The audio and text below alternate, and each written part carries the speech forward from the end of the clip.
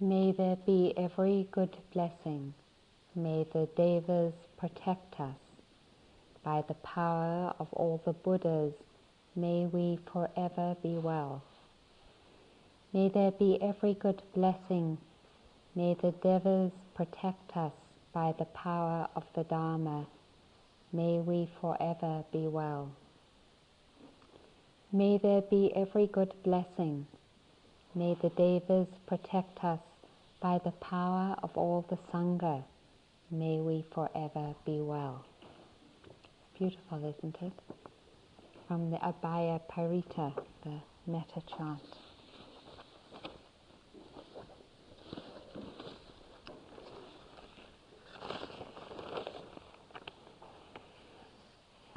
These are pictures of some of the thousands of young people who murdered or raped and are sitting on death row. They murdered or raped before they were 17 years old, but they're being tried as adults. And I remember looking at this newspaper. It was in San Francisco after one of the retreats I did at Spirit Rock, and being so deeply touched. It's mostly Chicano and black faces and Puerto Ricans, and I felt so touched because they were children. They were children, and that they didn't know. They didn't know what was true.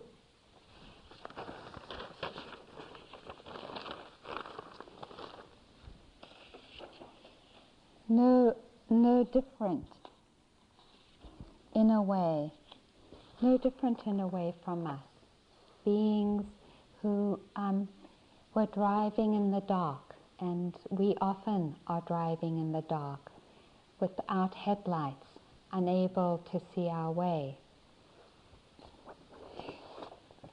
And often we ask ourselves, and many people have been asking the same questions for thousands of years, and they asked the Buddha that question: what is true? How do I know what's true?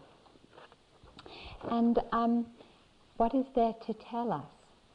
And these young men really join us in that question of still searching inside of us and searching in our lives for what really is true.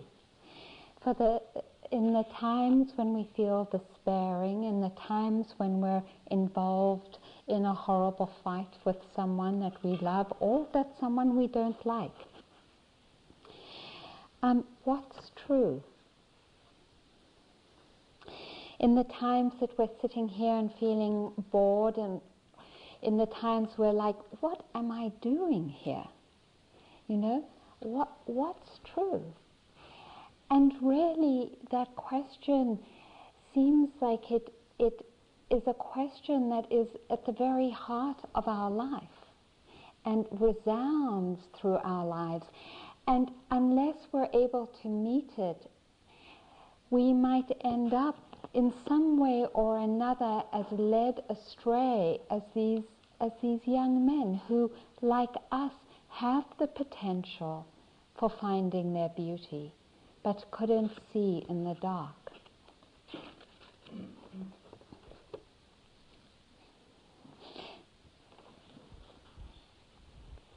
Some of you have heard this before. When the Buddha reached enlightenment and was able to see everything that one can see about life, and he saw his own cycle of lives for thousands and thousands of years, he said that there actually, when you went back and looked at the beginning of life, you could not see a beginning, that life has a beginningless beginning, and that he saw this beginningless beginning of life after life after life, of his own life, and the energies that propelled his life forward until he became a Buddha. And then his mind was so perceptive and so psychic. He looked at all lives, and he looked at all people who have born and died and born and died, and he saw the nature of karma and what not seeing the truth means, and how not seeing the truth brings suffering. And you know what he decided to do? He decided to just go into the forest and practice, because it was kind of overwhelming.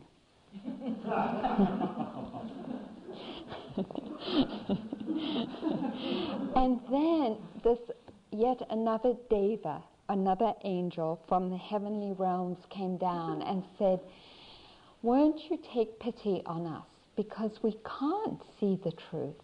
Won't you take pity on us and teach?" And you know what? The Buddha said no. He said, "It is so thick. I see people here. I see people, millions, trying to be happy and doing the wrong thing in that search for happiness. Actually, I see millions of beings searching for truth and happiness, and not only not finding it, but ending up imprisoning themselves more and more with suffering. And I can't do it." And the Deva, who was persistent, asked him again, and he said no again. And the Deva asked him again, and the Buddha said, "All right."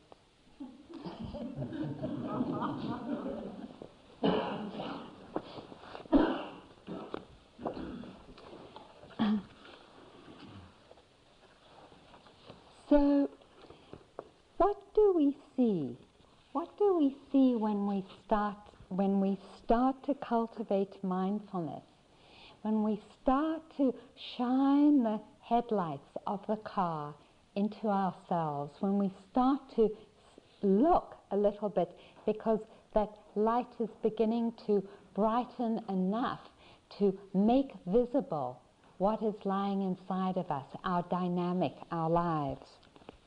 And the Buddha said that we see in the beginning, we see three forces very particularly.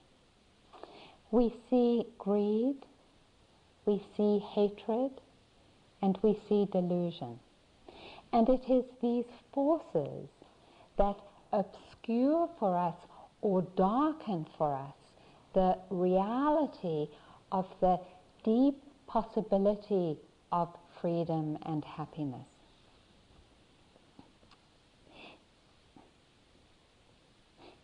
They're like, I'm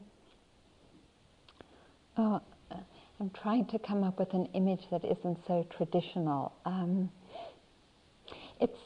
It's like cotton candy.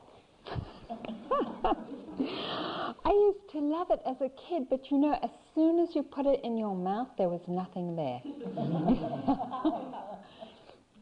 It was very seductive. It was pink, it looked great, it smelled great. You really wanted it, and my mom was forever saying, "No, you can't have it." And I only got it when some other mother took me to the fair.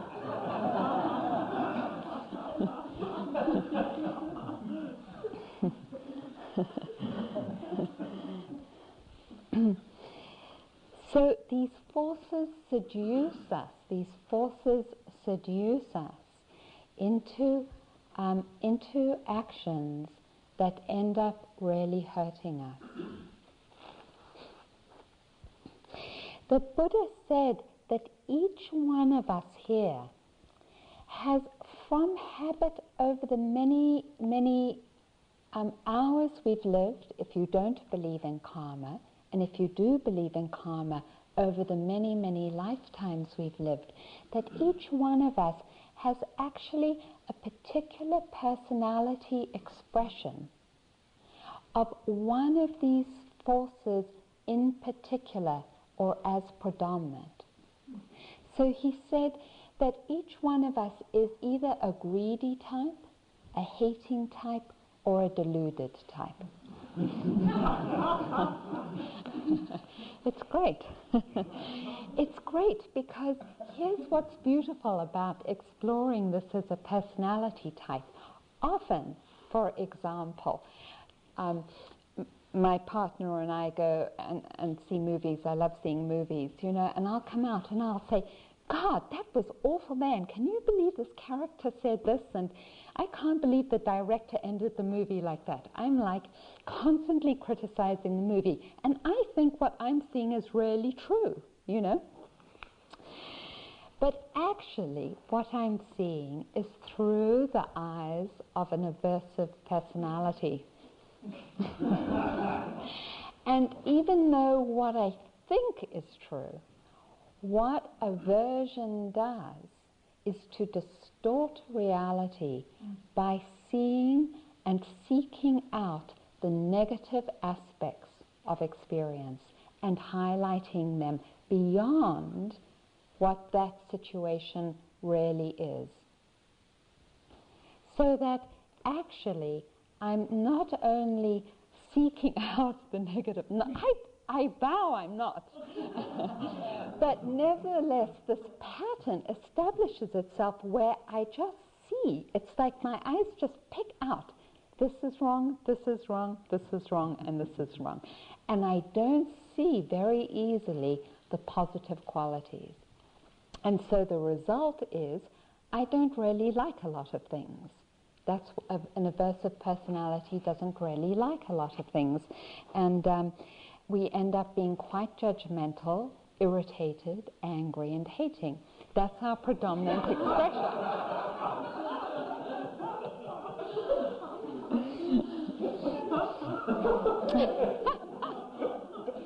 It's so fun getting to know yourself. We're compatible as teachers because we're both aversive types.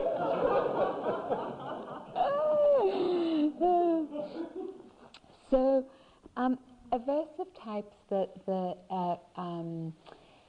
Visuddhimagga, which is one of the honored texts of explanation of the Buddhist teaching, uses these are traditional descriptions, but it's kind of fun. It's kind of fun actually to hear them. It says the character of aversion has the characteristic of savageness like a provoked snake. Its function is to spread like a drop of poison, or its function is to burn up its own support like a forest fire. It is manifested as persecuting, like an enemy that has got his chance. Its proximate cause is the grounds of annoyance, that is, unpleasant conditions. So when unpleasant conditions come up, then, and it's a vicious cycle because that's what you see, is the unpleasant aspects of things, then the aversion or the hating arises. And it should be regarded like stale urine mixed with poison. So, yeah, they really get into similes. So aversion, I started with aversion because I'm aversive. Greed, what is greed? This is how they describe greed. It is described as having the characteristic of grasping an object. Its function is sticking, like putting meat in a hot frying pan. It is manifested as not giving up the fast dye bound to cloth. Its proximate cause is seeing enjoyment in things which lead to bondage. Swelling with the currents of craving, it should be regarded as carrying beings along with it to states of misery as a swift-flowing river does to the sea.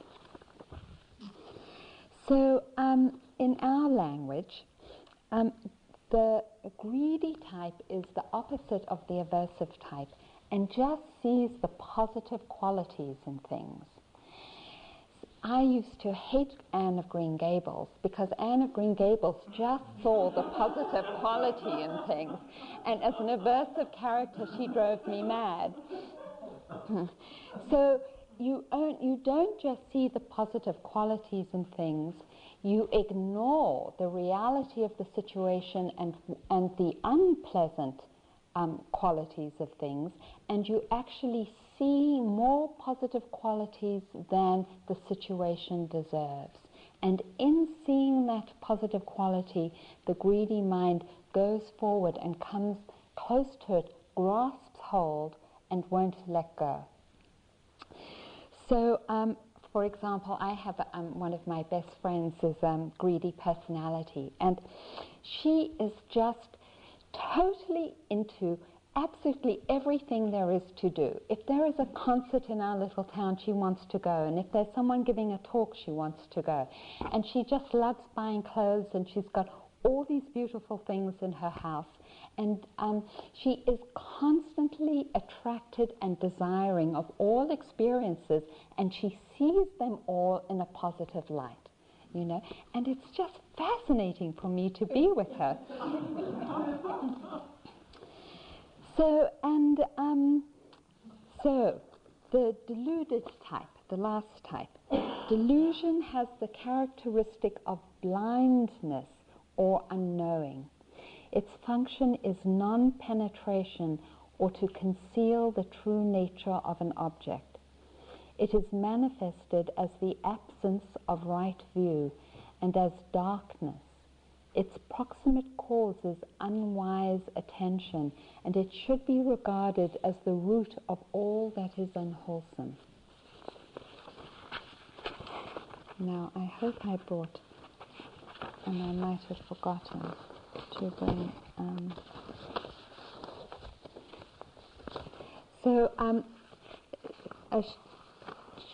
here. So I want to read you a story of a deluded type. This is from Sharon Salzberg. As I walked by the place where I usually park my car, I noticed that the car was gone. I thought, that's strange, my car's gone. Why is that? The night before I'd gone to Cambridge to give a talk, and when I came back, there was almost no gas in the car. So, not yet quite awake, I confusedly thought, well, maybe someone took it to put gas in it.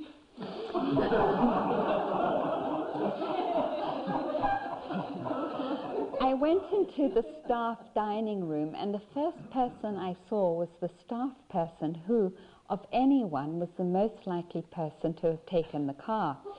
So I asked him, did you take my car? And he said, no, I didn't take your car. I said, you didn't take my car? No, he replied. And I said, well, it's gone. And then he said, are you sure?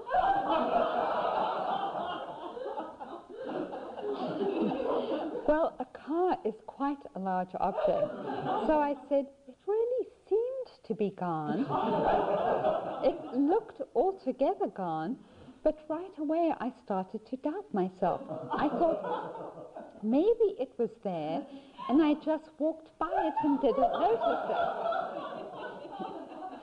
Then a friend who had overheard this exchange said, you know, you probably just lent it to somebody and you forgot. And I said, of course I probably forgot. Then I thought, who could I have lent it to? I couldn't think of anybody, so I spent much of the morning wondering what had happened to my car. When I went to lunch, another friend walked in and I asked her, did you take my car? And she said, no, I didn't take your car.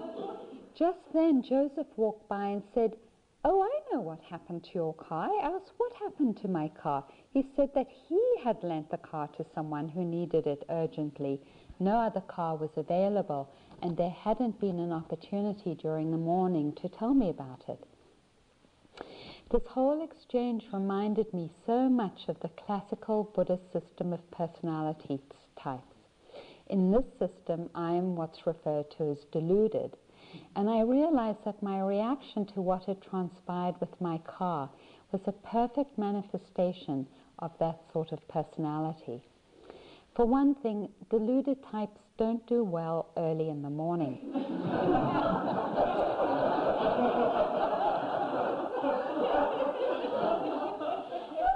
So I got very perplexed. Deluded types tend to lose confidence in their own perception and thus go spiraling in confusion with feelings of bewilderment and uncertainty. That is just what I'd done with the missing car. In response to any particular situation, some people tend to look on the bright side, some will focus on what is wrong, and some will feel confused.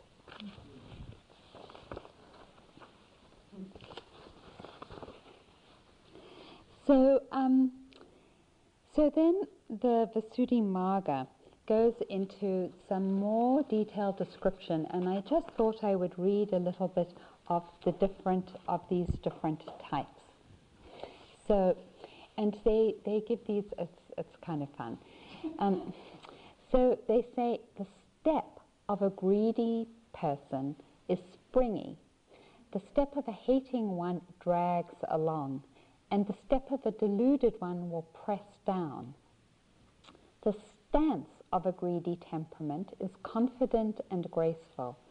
That of a hating temperament is rigid, and that of a deluded temperament is muddled. Likewise in sitting. And one of greedy temperament spreads her bed out unhurriedly, lies down slowly, composing her limbs, and sleeps in a confident manner. When woken, instead of getting up quickly, she gives her answer slowly as though doubtful. One of hating temperament spreads her bed hastily, anyhow, with her body flung down, and sleeps with a scowl.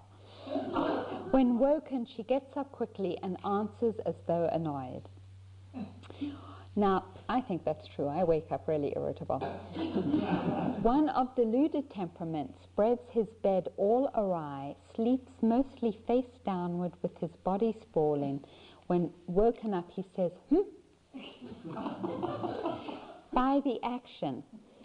In the acts of sweeping, because I guess they used to sweep a lot, one of greedy temperament grasps the broom well and sweeps cleanly and evenly without hurrying or scattering the sand, as if he were strewing sinduvara flowers.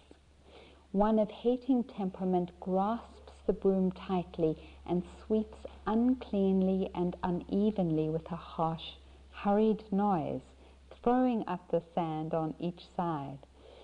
One of deluded temperament grasps the broom loosely and sweeps neither cleanly or evenly, making the sand up and turning it over.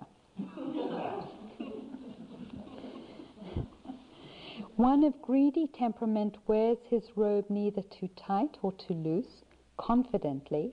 One of hating temperament wears it too tight and not level at all. And one of deluded temperament wears it loosely and in a muddled way. And I'll just do one more. One of greedy temperament likes eating rich, sweet food. When eating, he makes a round lump, not too big, and eats unhurriedly, savoring the various tastes. He enjoys getting something good. One of hating temperaments likes eating rough, sour food.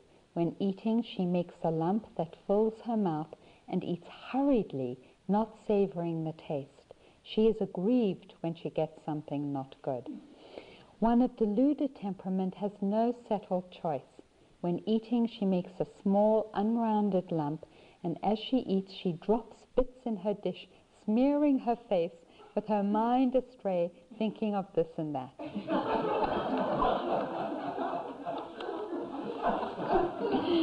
It's so funny, isn't it?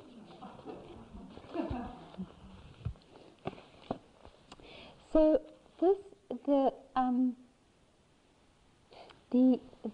the personality types permeate our whole way of being. And just to tell you another interesting story, I've been teaching for years and I've been meditating for years, for 20 years. And in my last relationship, the reason it ended was because my partner said that I was going away too much at the time. I had gone to a 3-month retreat. I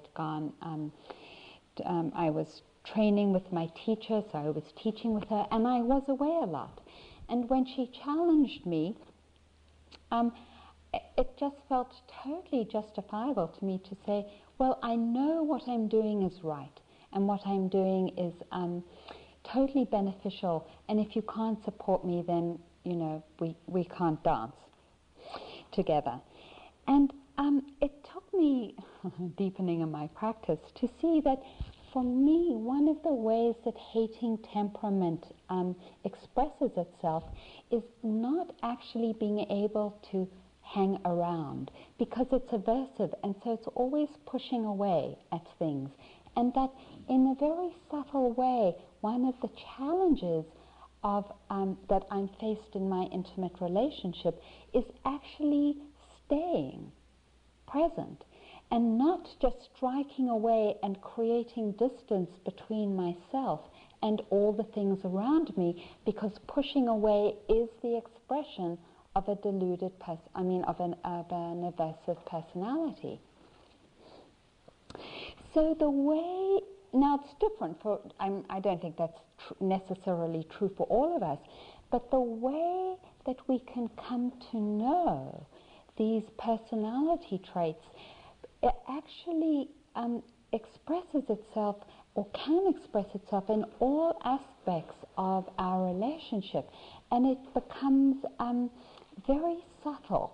And so what's beautiful about starting to investigate ourselves as a personality type is that we start to be able to see that repetitive pattern of our mind and the way that it will take particular stories, like I'm a teacher, of course I have to go away as often as I do, and use it to rationalize the deluded motion that's present as an aversive personality.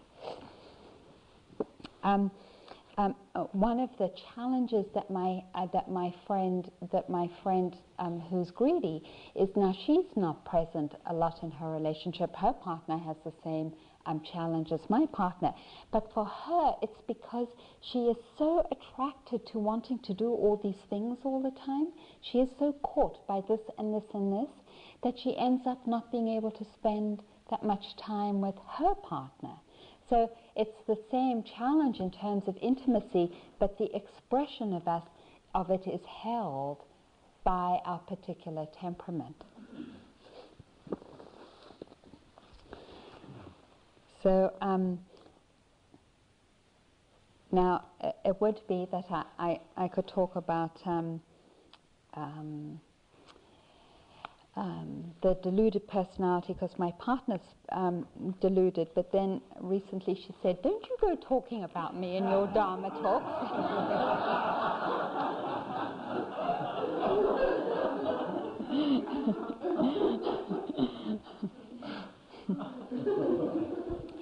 So the Buddha actually gave some very interesting antidotes as a way for us to challenge these particular energies. And so here's some examples that the Visuddhimagga gave.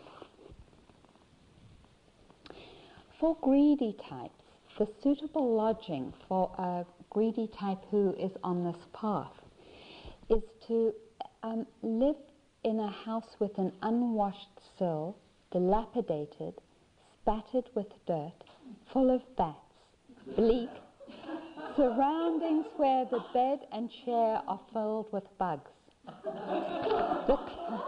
The clothes should have torn off edges with threads hanging down, harsh to the touch, soiled and heavy and hard to wear. The bowl or utensil should be disfigured, heavy and misshapen, food should be gruel and rice, but served casually, as if putting a cow in a pen. The right kind of rice should be poor, broken rice with stale buttermilk.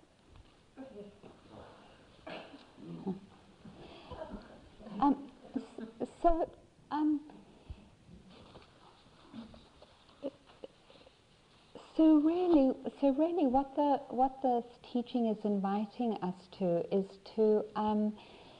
to create situations, if we're the greedy type, so that we are not pulled,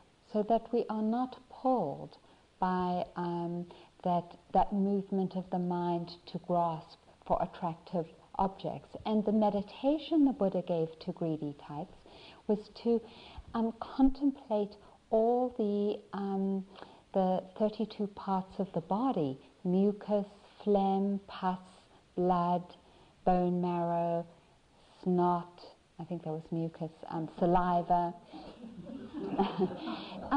to basically to become disenchanted with things, so that we become free. Because take a moment and think about what it is to feel so bound, to feel so tied in to the attractive qualities of an object. It is deep suffering. Remember the story of Scrooge, that compulsive need to count money, that tightness, the contracted heart? We all have it, because we all have all of these energies, just one is predominant. And it's that constant bondage to something, to some experience or something outside of ourselves. It's the deepest suffering, the Buddha said, to be tied into our greed.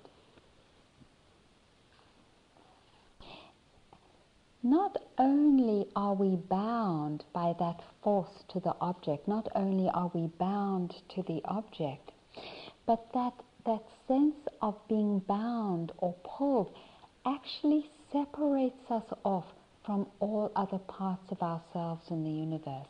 And so we end up feeling bound and isolated at the same time. We were talking in the other Dharma talks about being one, being at one with all of life. Greed actually, it's like a horse blinders. It separates us off from all of life. And actually we become victims to the object that we're tied to. Do you see how? That because we locate our happiness in these things or experiences, it could be an experience or a person, we're tied to them and we become a victim to them, and we're determined by them because we're locating our happiness in that object. And so we are actually deeply disempowered.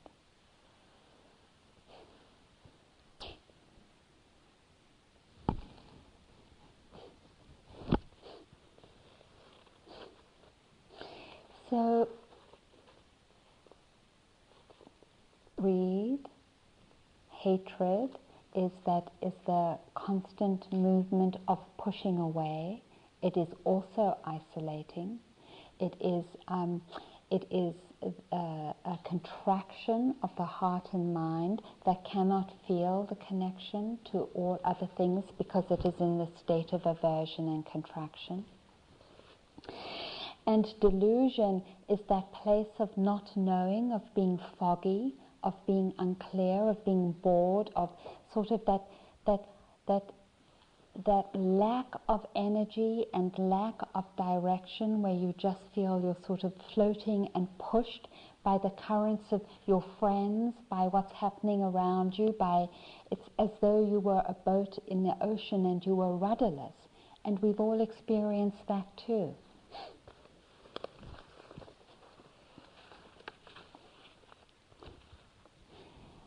So, mindfulness is so beautiful. Mindfulness is the deepest blessing that a human being has, because mindfulness has the capacity to see these patterns and to see that they're not true. So that in our moments of wanting or not wanting, or just not seeing, we can see that, and we don't have to take it as the truth. In seeing it, not in rejecting it, but in a saying, aha, this is my habit pattern. The force of the habit pattern and its hold in our mind starts to disintegrate, starts to open up and to lose its power. And so more and more we have the capacity to see clearly. And really these teachings are about inviting us to this capacity to see clearly and to see what is true. There is no greater suffering than not seeing what is true, and these young men represent that. And it's not only do they represent it actually in their lives, but they represent all those forces in our lives that over and over again get confused and think, by expressing our anger, by getting seduced into one of our addictions, by allowing ourselves to hang out in that fuzzy, deluded, not knowing space, that what we are doing is serving ourselves when actually we are not. To see that, to see it as you have sometimes seen so clearly your breath over and over again, and to see, wow, I don't have to go with that energy, becomes deeply liberating. Actually, what the practice of mindfulness does is not only to help us see what's true about ourselves and to see these habit patterns and so to free ourselves from them, but actually to transform greed into faith. So it's said that those with greedy personalities through the practice become deeply empowered through faith.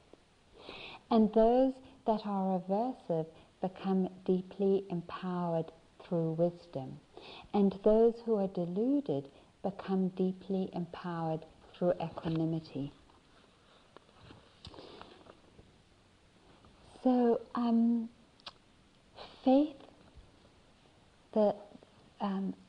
greed is placing faith in an object, right? Thinking that an object or an experience will give us happiness. Faith, it's transformed strength, is having faith in our capacity to free ourselves, in the Dharma, in the Sangha, in teachers and their skill. It's being able to place trust in what is skillful as against in what is unskillful. And it's the same thing. It's coming close, but it's coming close to what is skillful. So that's the transformation of greed. It's beautiful. And the transformation of hatred is wisdom, because one of the characteristics of aversion is that it sees clearly. It has the capacity to penetrate deeply, and that's what wisdom does. Wisdom is the capacity to penetrate deeply into whatever experience is arising, and to see, this time with dispassion rather than hatred, how it is in our lives, to see the impermanence, to see the universality of our experience. So aversion transforms into wisdom. And delusion, which is that not knowing, that when it is transformed through mindfulness, becomes equanimity. The ability to remain centered and even-minded despite all the changes of life, despite pleasant situations and unpleasant situations, the different winds of fortune, fame or disrepute, all the different things that happen in our life. Delusion of that not knowing becomes an even-minded and stability like a mountain, unmoving in equanimity.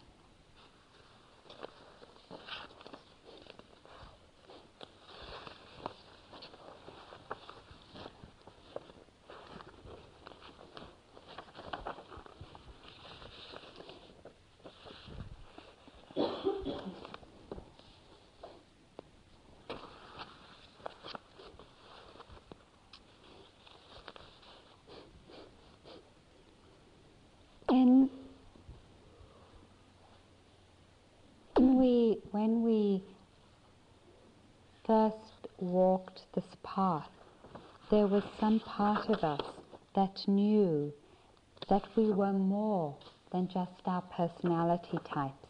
This is what Oprah Winfrey says about her role in playing Seth in the movie that she just made.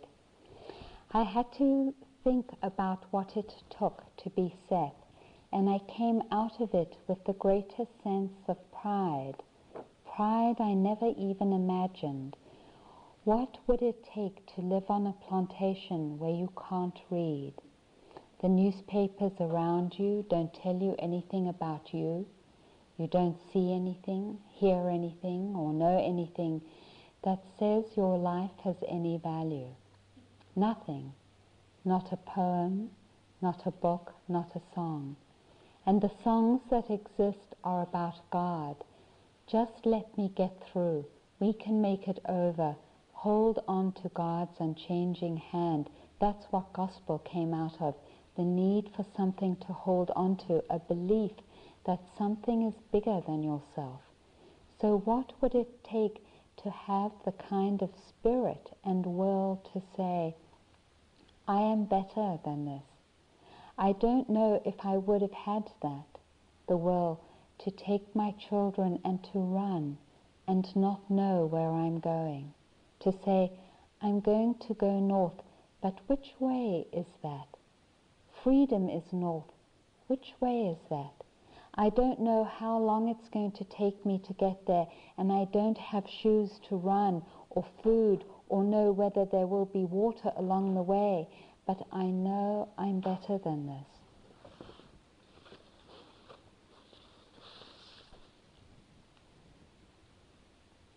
These teachings say that we are actually more than the greed and hatred and delusion that express themselves through us.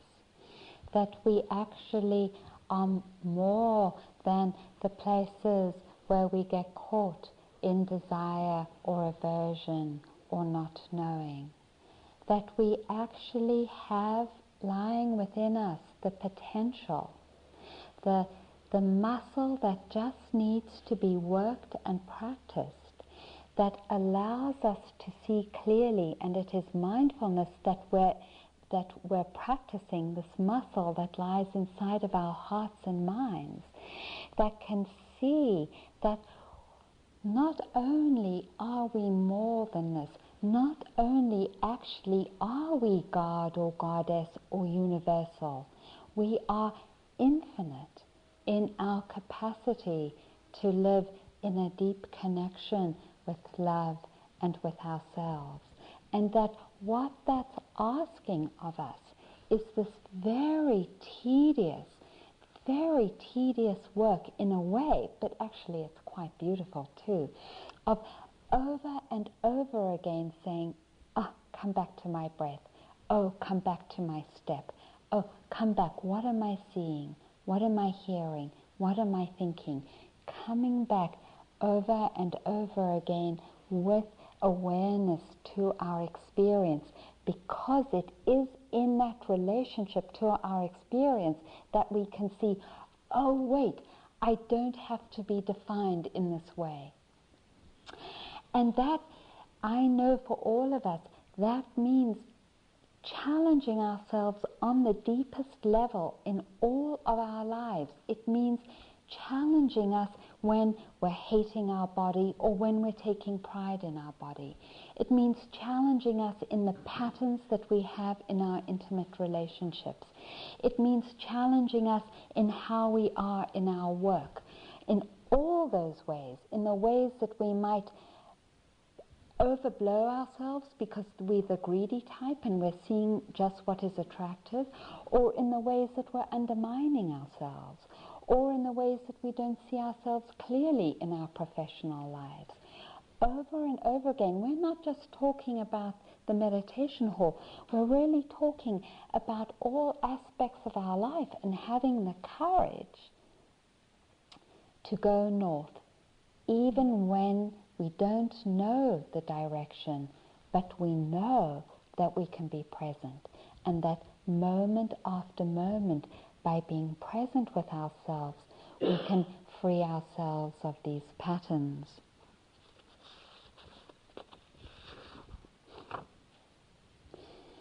And I thought over again my small adventures as with a shore wind I drifted out in my kayak.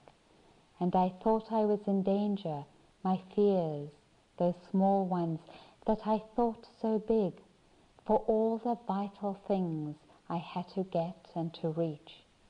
And yet there is only one great thing, the only thing, to live, to see in huts and on journeys, the great day that dawns and the light that fills the world.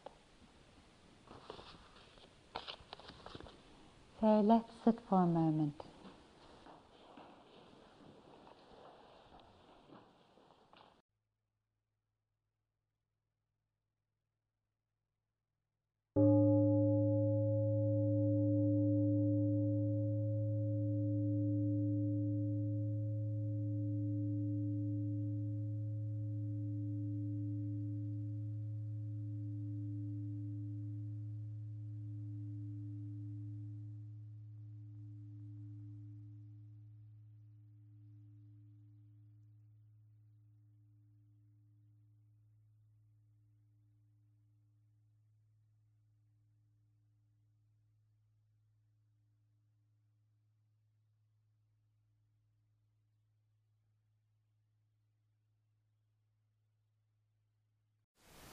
Thank you for listening.